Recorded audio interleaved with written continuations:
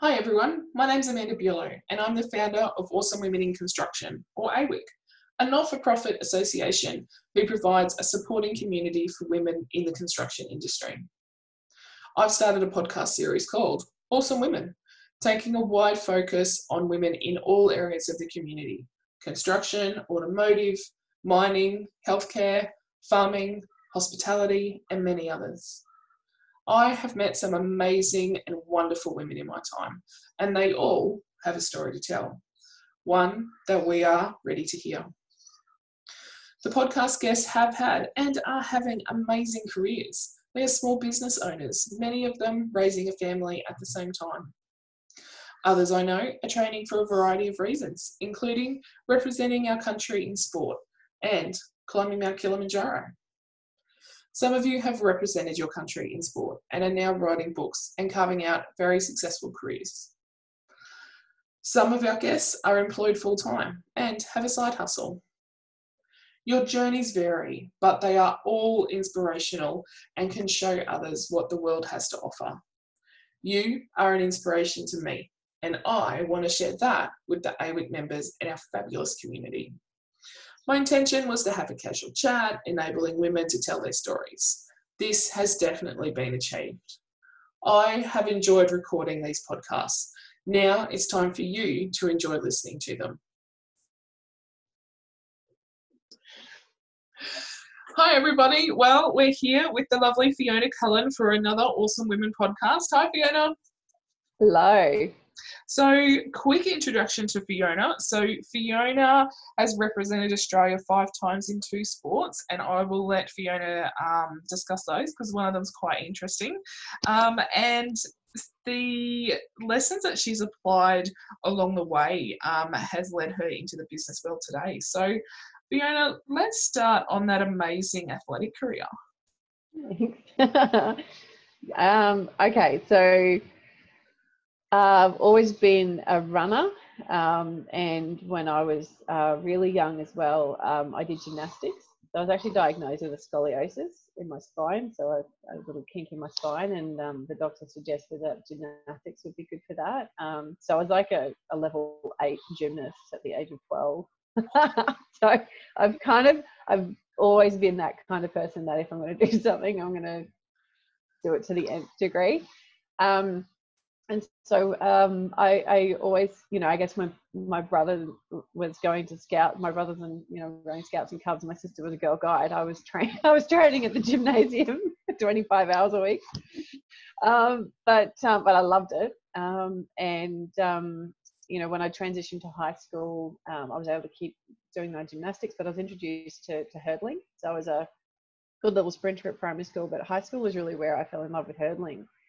And then I went overseas on a Rotary exchange to Belgium for a year. And during that time, I continued my athletics. And that's where I met my athletics club over there, kind of became a really important sort of staging point. And then when I came home, I started uni and still kept the athletics going. And it wasn't until I went to the University Games in 1999 over in Perth that I got a couple of pointers from a hurdles coach, and I improved my personal best for like half a second, which when the whole thing lasts 14 seconds, it was a fairly significant jump. That's crazy. Yeah, so it was really at that point, and obviously it was leading into the 2000 Olympics in Australia, and I was like, hang on, maybe I've got what it takes to actually be good at this. So from very amateur beginnings, I found a coach who was specifically a hurdles coach, among other things. He's a multi-events coach. Actually, he's a very, very accomplished, very successful multi-events coach. He's had 3 Olympians, and his name's Eric Brown. So he's a lovely man, a big part of my life. And so he and I started working together. And basically from like October 99 through to the Olympic trials in 2000, I went from like nobody to, I was ranked like 28th or 40th or something like that. And I jumped to like 4th in the country. So was a very quick rise. And I actually used to come to some injuries because the shift was so fast. But yeah, so I went to my first Olympic trials, and I ended up coming 7th. And it was a really awesome experience. We got to compete on the Olympics in the stadium and everything as a trial event. And then I attended the 2000 Olympics as a, I can't believe it was 20 years ago. Seems like yesterday. I attended with my parents, and I watched the women's hurdles race, and I was like, okay, that's kind of where I made my inner vow that I wanted to be an Olympian. And I was in the stadium when Cathy Freeman won her medal. So just really significant emotional, impact of that whole experience. And so 2 years later, I qualified for my first Commonwealth Games in Manchester, 2002. It was again a great experience, lots of learning that went along with that. I actually really badly sprained my ankle just before I left, so I kind of carried that injury through, but again, what doesn't kill us makes us stronger. And then 2005 went to China. So that was a really interesting experience. I was on a development squad, and to actually go to China and experience it. So then obviously fast forward to now and see what's happening over there. And it kind of gives you a really great appreciation for just how densely populated and, the pollution and all that sort of stuff. Where we were competing, I couldn't see the finish line from the start line because of the pollution. It was pretty full on. And I know a lot has changed in the last 15 years, so there's just the vast difference. And then so where do we get up to? That's right, China. 2006 was the Melbourne Commonwealth Games, which was incredible. I was also fighting injuries just prior to that, so 3 weeks before, it was uncertain as to whether I'd get there. So I got there, made the final. I came 5th. My whole family and my coach were there. It was the only international competition that my whole family and coach had been able to see. So it was such an incredible experience. There's nothing like a home games. It kind of, for me, sort of connected in with my experience at watching it, spectating in 2000. I actually also, I qualified for the Athens Olympics, but it was only a B-level qualification, and the selectors didn't think that I would be good enough to make a final, so they chose not to send me. Okay. Which is their discretion. How does that go with? Oh, it sucks. Yeah. When you worked your ass off and then someone goes, we don't think you're quite good enough. Yeah, perhaps not. Yeah. So my consolation prize was the following year in 2005. I was part of the Oceania team that went to the World Cup. So I did get to anchor the 4x1 relay in Athens at that track. So I did get to run on the track. It just was a year later. That sounds awesome in itself, though. Yeah. And then I got on a massive ferry and went across to Mykonos and partied for a week afterwards. It was awesome. Work hard, play hard, right? That's exactly it. 100%. So 2000, and then 2007 was part of the women's 4x1 that went to Osaka for the World Championships. That was incredibly special, that whole experience. By that stage, Sally Pearson was really coming through the ranks, and she was part of the relay squad, and she actually broke the 100 meters Australian record, and then also placed very well in the hurdles as well. So that was kind of getting towards the end of my career. We qualified the relay for the Beijing Olympics at the World Champs. And then we had a pretty crappy summer in terms of conditions and all that sort of thing. And at that point, Sally was under an injury cloud. So it came to the qualification, like the selection trials for the relay, which in Australia we hold ours in sort of March, April, which is quite early compared to the rest of the world. They'll usually do their trials sort of in June, July, and then the Olympics are in August. So at that point in March, the selectors again decided that because Sally was on an injury cloud, and the rest of us weren't running as fast as they thought we could or should. They weren't going to support us to run a qualifying or attempt another qualifying time in May, which they had done every previous year. So they relinquished Australia's spot. So essentially it meant that that our Olympic bid was over for that year.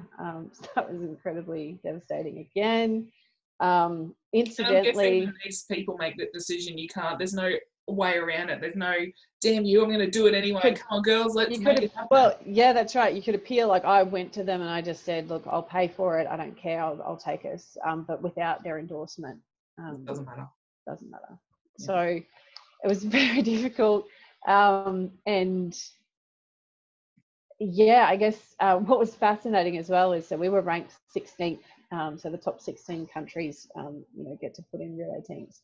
And so Nigeria were ranked 17th. So they actually got the spot. So they were given the 16th spot. And they actually ended up winning a silver medal. The Belgians won the gold because, America, Bahamas, Jamaica, they all dropped the bat, and Russia there was all this like mayhem in the heats, which meant the final was a completely different group of people. I mean, the Belgians were in incredible shape. They would have been in the final regardless. But all these minnows, these tiny little nations ended up taking it out. And, it's still a sore point for me because it was really un-Australian. Like, we're the country of have a go, and the selectors said, no, we're not going to back you to have a go. And so, the only guarantee way of, forcing an outcome is by not allowing someone to get on the start line. So they essentially guaranteed us losing that opportunity by not backing us to be there. So thankfully for the other countries, they got the glory, and Sally Pearson actually happened to recover perfectly, and she won a silver medal herself in the hurdles, and actually it ended up anchoring the 4x4. So how's that for history? And people dictating an outcome before it's even been run. So that was it for me. I was like, I can't keep doing this. By that stage I was the continual not being supported by your country, I guess. That was the hard. And a lot of people would say performance is the best currency. If you weren't performing, then they're justified. And of course, like 100%, that's a very valid argument. I'd counter that with every year for the 3 years prior that we'd been putting relay teams together, we'd gone right through to May, and then they made a judgment call there, and every year we got better, and we rose to the challenge. So it was just tough. At that point I was 28, and I was like 29, 29, something like that, and I was like, I can't keep going another 4 years.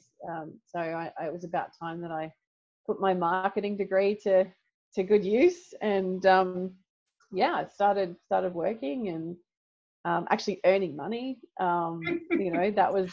I was going to say not rolling in it after representing Australia. That's an odd thing. Rolling in debt. Like it was just this brilliant like annual cycle of pay off the credit card. Work several jobs, pay off the credit card, load it up, go to Europe. Maybe even some prize money so I could afford to eat, and then come home, pay the credit card off, and just rinse repeat for 12. And I guess that's a lot of people may not realise that, just because you're representing Australia doesn't mean you're getting any financial support whatsoever. Yeah, so if you make a rep team, you're essentially given your uniform and your accommodation and your flights. If you change any of your flight schedule, though, you pay for it. If you want to stay on and compete, before or after, you pay for all of that. I pay for my coach. I pay for all of my medical stuff. If you're not with the team, so the teams are often, they'll travel with physios and whatnot, but then you got to fight the, male sprinters to get on the table because they're usually, hogging it. Yeah. Bloody Shervo was bad for that. He was always on the table. Get off the table, Matt. Not enough. So yeah, it was. You definitely don't do amateur sport for the money, that's for sure. But I truly believe that, you know, it bestows riches upon you that you know, so much better than money. I mean, there's a small percentage that will, you know, get the fame and fortune and all of that sort of stuff.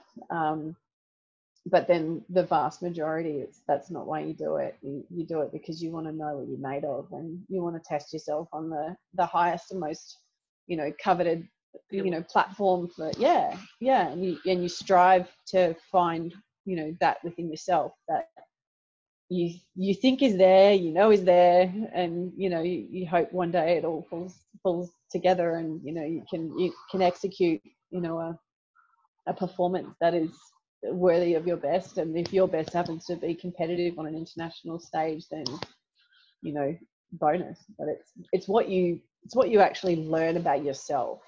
I was going to say, is that the trade-off? You know, like my question 100%. Was going to be, should there be more of a financial, you know, support system? But maybe that return is bigger and better than that.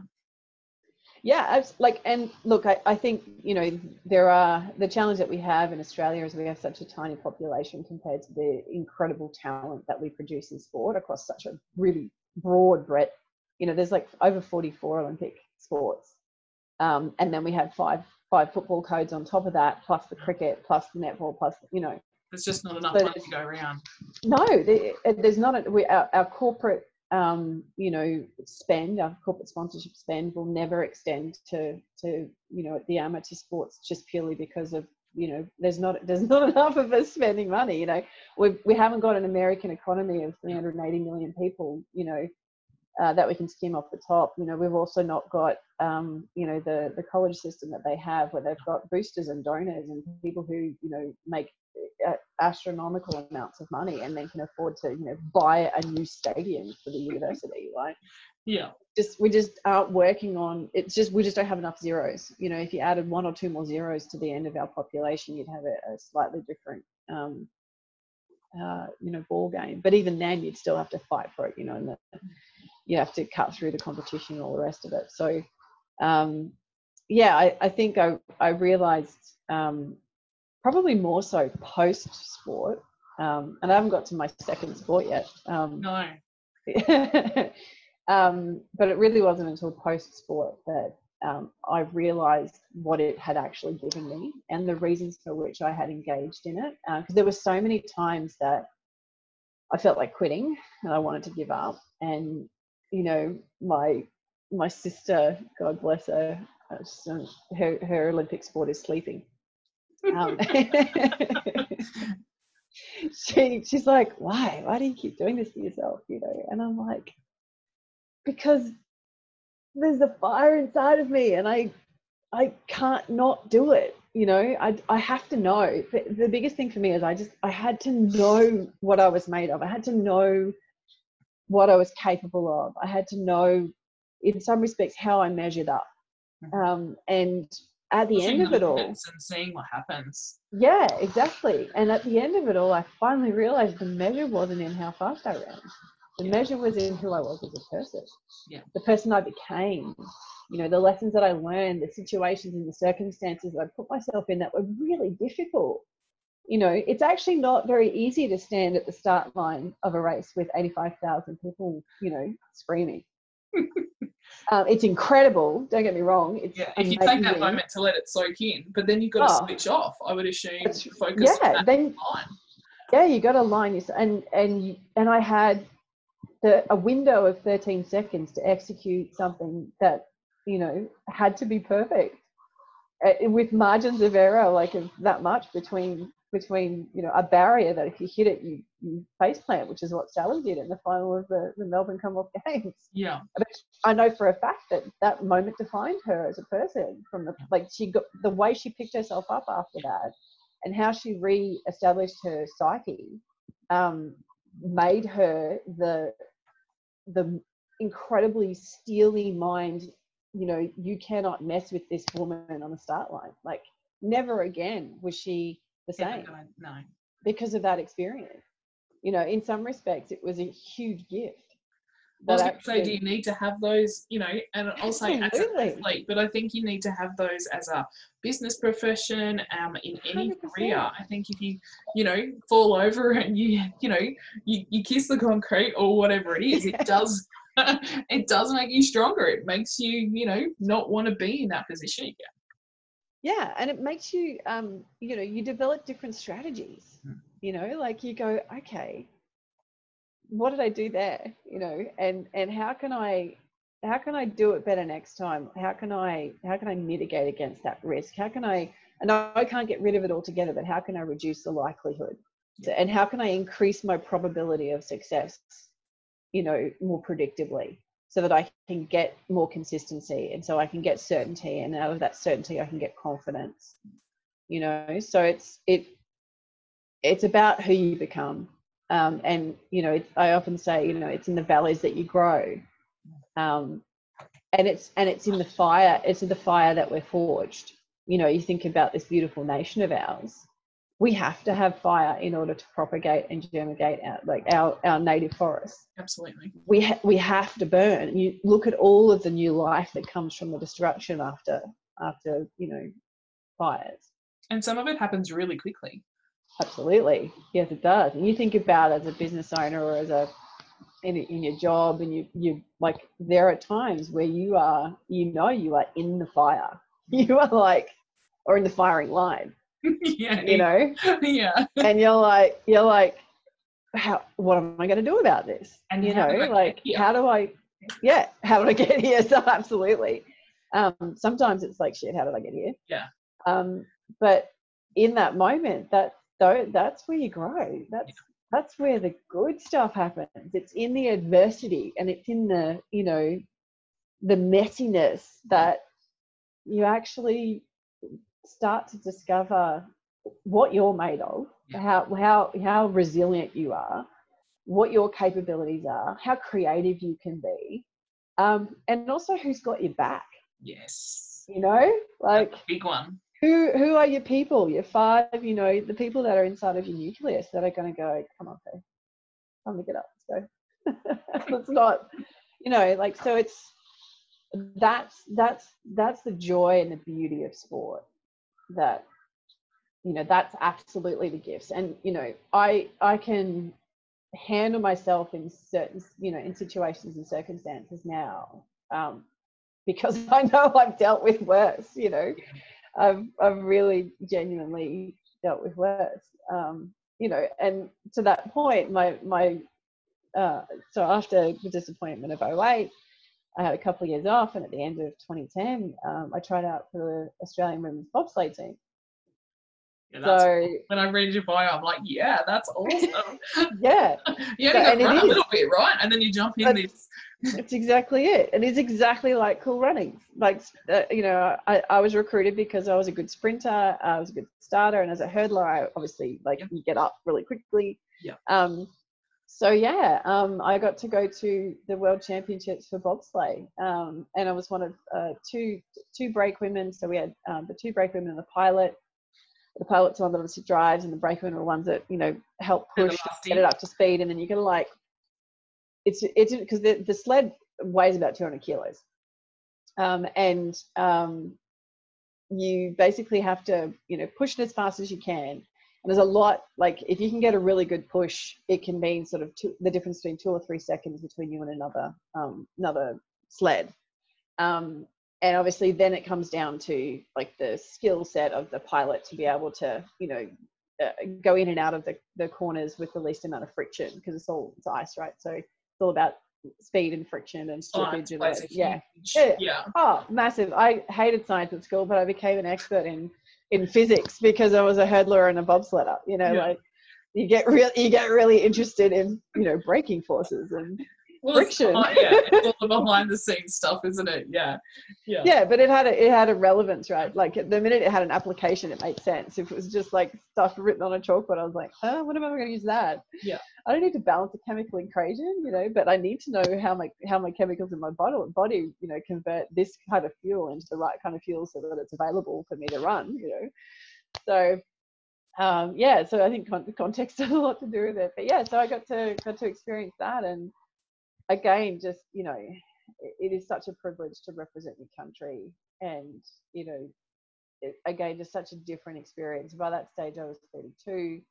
I was going to say, just your training, you know, in ice versus on a track versus, yeah, you know, like we don't have a lot of ice in Australia. no, we don't. So all of the training was on an athletics track with a push sled on wheels.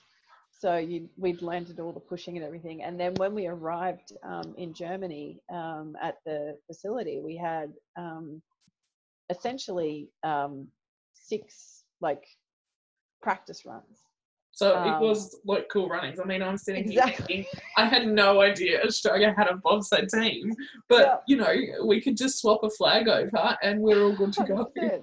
Yeah, exactly. And we had, you know, like an older sled that, you know, has been painted up, and, you know, it wasn't, you know, the Canadians have got a bloody double, they've got a semi-trailer with a, you know, espresso machine in it, and they've got mechanics and, you know, brand new, shiny, you know, crazy, gorgeous stuff, you know, and they've got like a lifting platform inside the second one where they do all of their, you know, gym, and we're like going to some dodgy place down the corner, and, you know, we're like, you know, in the garage sanding the runners, you know, ourselves, you know, at the middle of the night trying to get this sled ready.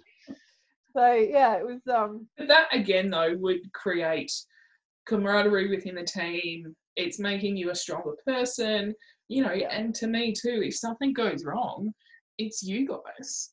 You can't blame your team. You can't blame anybody else. That's it. Absolutely. So yeah, it certainly teaches you, you know, a sense of responsibility for your own actions. And it's, you know, you close enough isn't good enough. No, yeah, absolutely. Well, and, you know, if you left everything out there and you could not possibly have done any more, then that's all that can be asked of you. And if it didn't measure up, then you can make that mean a whole bunch of stuff about yourself, which I did for many years.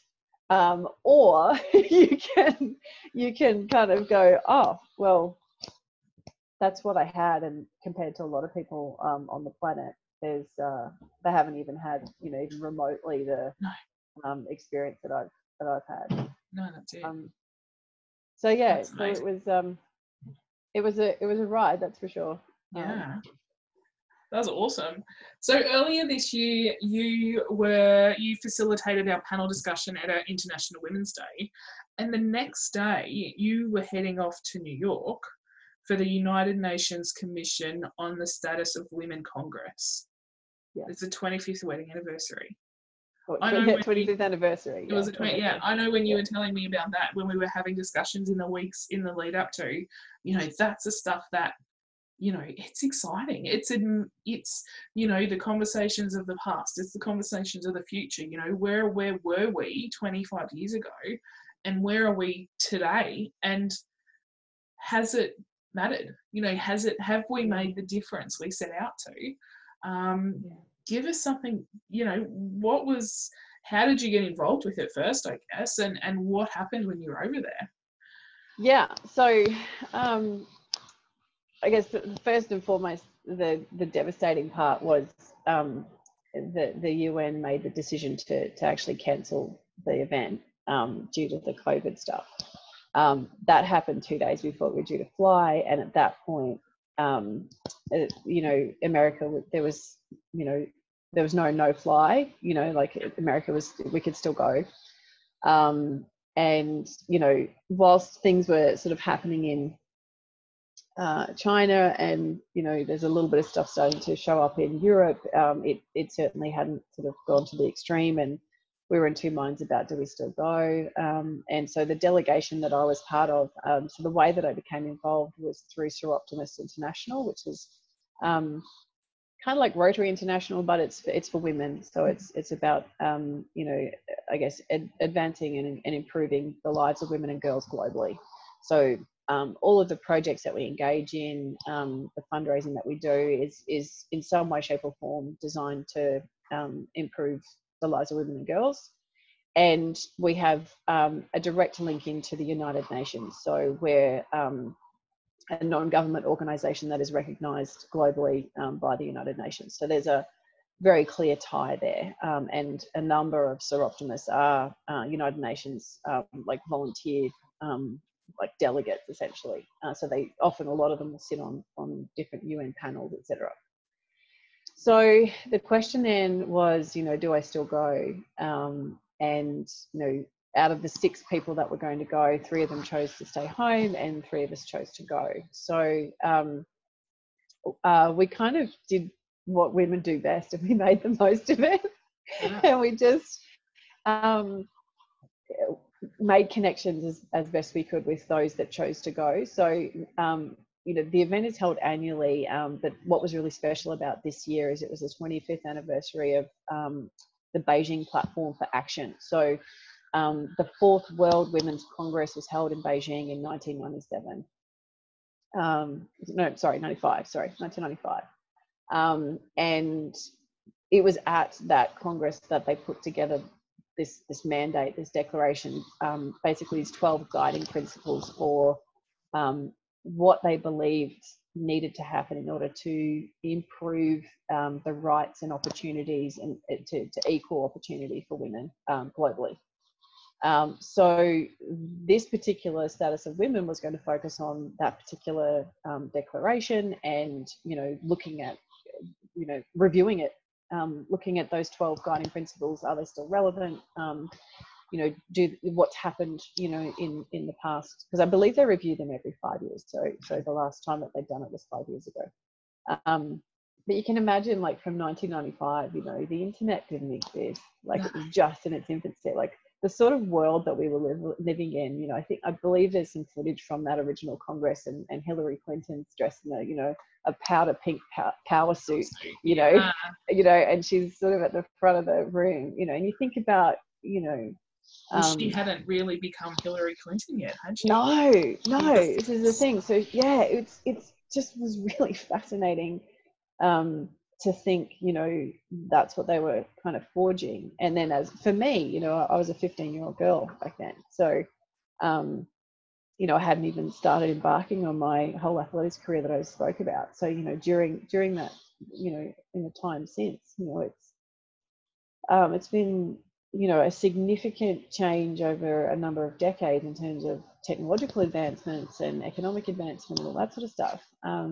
But the question is, even inside of all of that change and benefit to some, has the rising tide lifted all boats, or are there some that have been left behind? So because that didn't happen, there's normally there would be 18,000 women globally, descending on New York for this summit, with all of these, there was over 550 side events organized, like just such a significant undertaking, and to go from, that to a week later, nothing and no one.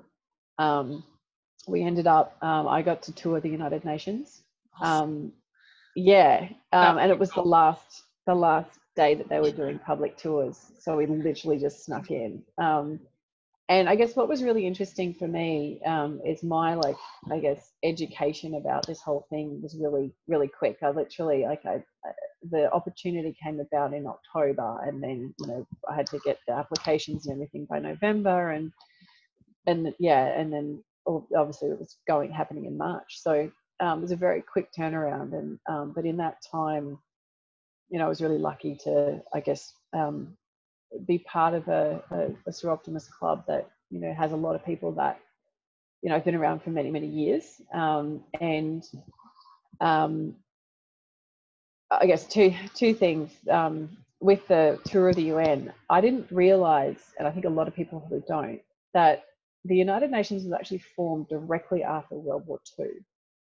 Oh. So the reason why we have a United Nations was specifically to create a global, essentially bipartisan organization that was dedicated to peacekeeping across the globe.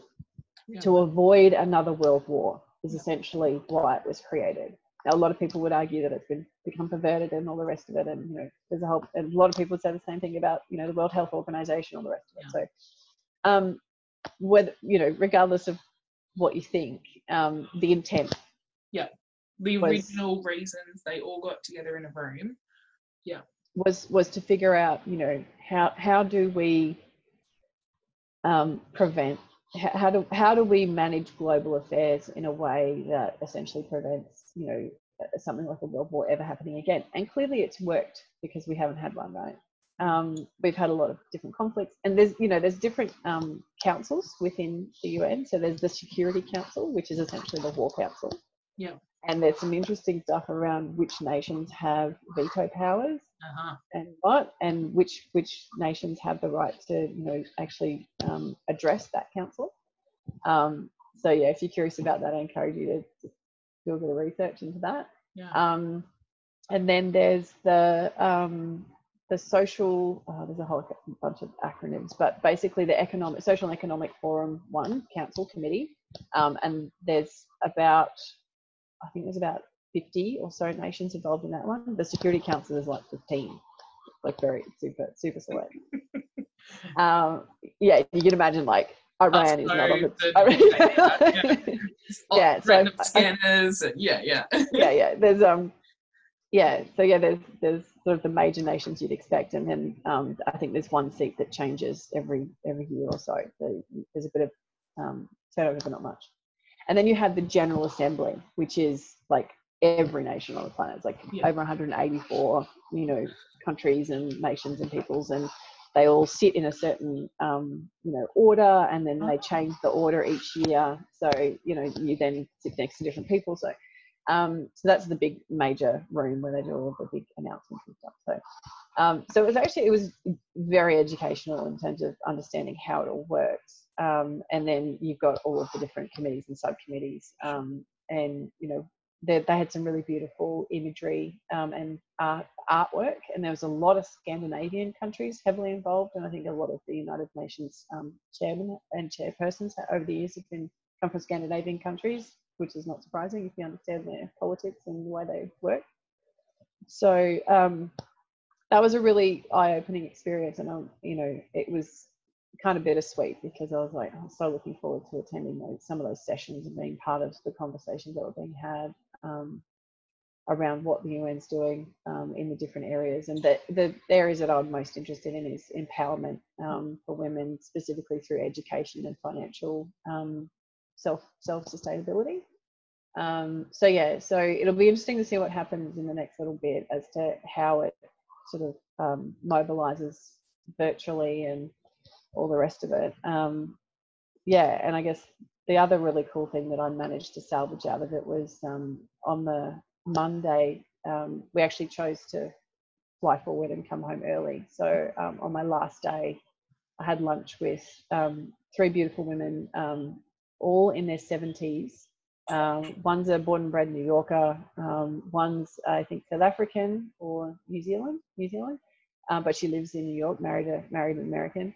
And then the other was an English lady who lives in Edinburgh. And so they were all, you know, quite strong activists. And what was really fascinating is I was like, you know, because they were talking about some of the changes to policy that were being suggested, specifically around reproductive health for women. And I was like, you know, why are you so upset about those changes or the pushback? You're talking about this pushback, you know, what are you talking about? And she said, well, you know, in the 70s, we were on the streets, you know, burning our bras, like we were fighting for those rights because they did not exist. And to see certain countries lobbying for a relaxation of certain elements of those rights that have been won, their concern is that, you know, as women of this age, like you and I have never grown up without those rights. So we don't know what it is to fight for them. So there was this really precious moment of, you know, these women who are 30 years older than me, essentially passing down the mantle to someone who is of an age that these sorts of things matter to me. And I am also, you know, at a point in my life where I'm looking for how can I contribute to others? How can I, you know, build a legacy and all those sorts of things. And so I'm like, all of a sudden I needed to educate myself about the rights and opportunities that I was born with, that could potentially be eroded and that a whole bunch of other women still don't have. Yes. So it was this really interesting, conversation about, so for me to even be, white, Western, privileged, affluent, just taking for granted certain rights, and then what I think is, a potential problem in the world, is minor compared to the right to clean, sanitary running water that, half the rest of the world don't have. So it really put into perspective, the things that matter, and, the importance of actually listening to the people who are most significantly affected and what they want as their rights, as well as making sure that we don't go backwards. Yeah, well, I mean, these ladies have literally held those placards up and, like you said, burnt their bras and sacrificed huge amounts to get these policies in place. And then because we have them, we don't appreciate them. And then we, drop, go, oh, we don't need all of that. Let's rewrite the rules. And take away, and a lot of us probably don't even know what all of that means. Yeah, and don't even know it's happening because it's so subtle. Yeah. It's such a subtle rewrite of certain things. So when I hear, these women like really arcing up about it, I'm like, why is that a problem? And they're like, you don't understand if they change that, then it takes us back. Yeah. And I'm like, oh right, okay, I get it. And these women would have been around and seen that change in women voting, or women being allowed to be in a bar. Or, it's the stuff we don't, even think about it. And a lot of right to credit. Yeah, to get a mortgage we couldn't have loans in our own names. My mum worked in a bank and she wasn't allowed one. They were paying her salary, they knew where her money was coming from. She needed a husband's signature. Well, I think that issue happened with Ida Buttrose, I read somewhere, could have been in a book, that she was earning all this money and she couldn't get a mortgage. Her husband. Yeah. Yeah. She was earning more money than her husband, and Kerry Packer was signing the checks. So she's like, I'm good for the money.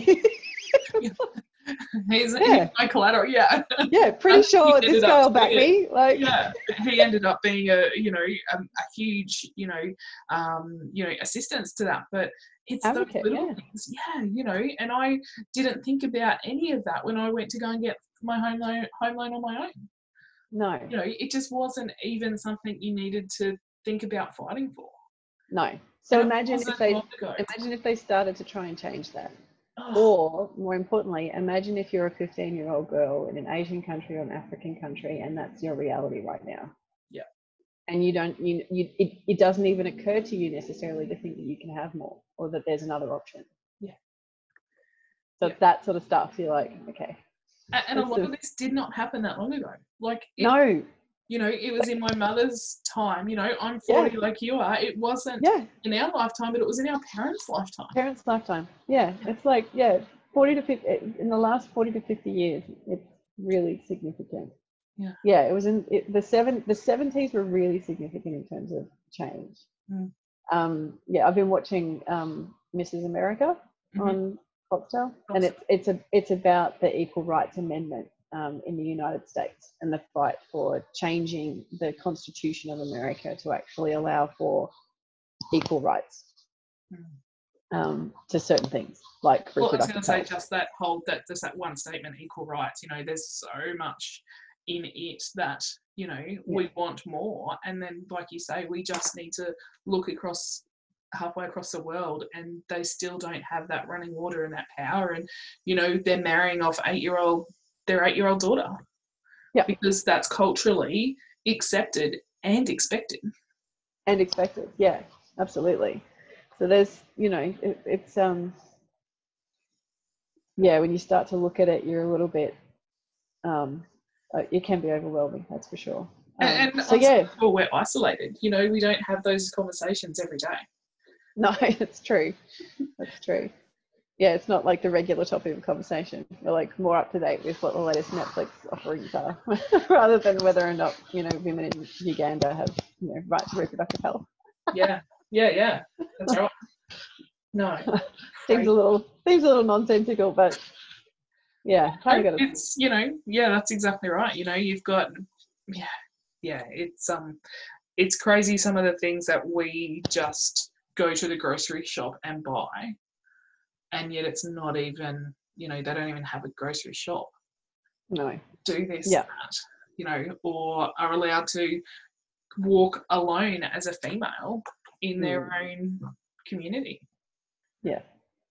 Yeah, and feel safe while they do it. And feel safe when they do it. Yeah, that's right. Wow, there you go. Wow. Well, I hope that all, you know, I hope they do, you know, regroup everybody and, you know, do it again, because it sounds like there's a lot of positives that will come out of it, but there's still a lot of, you know, going back and having a look at what we had, you know, in those 12 steps planned to do, and did we do it? Have we achieved it? Yeah. And if absolutely. Yeah, and I feel like it's one of those things that's never really going to be done. No. You know, it's never really finished. It's just the next evolution. Yeah, absolutely. Well, there you go. Interesting conversations. Thank you very much, Fiona. That's awesome. My pleasure. Yeah, no, fantastic. So if anybody, Fiona, we can find you on LinkedIn. Yes. And if anyone wants to connect with Fiona, I definitely recommend it. And yeah, thank you very much for your time. We definitely touched on two very different but very interesting topics at the same time. So thank you for your time. Thanks, Amanda. Thanks, everyone. Bye. Stay safe.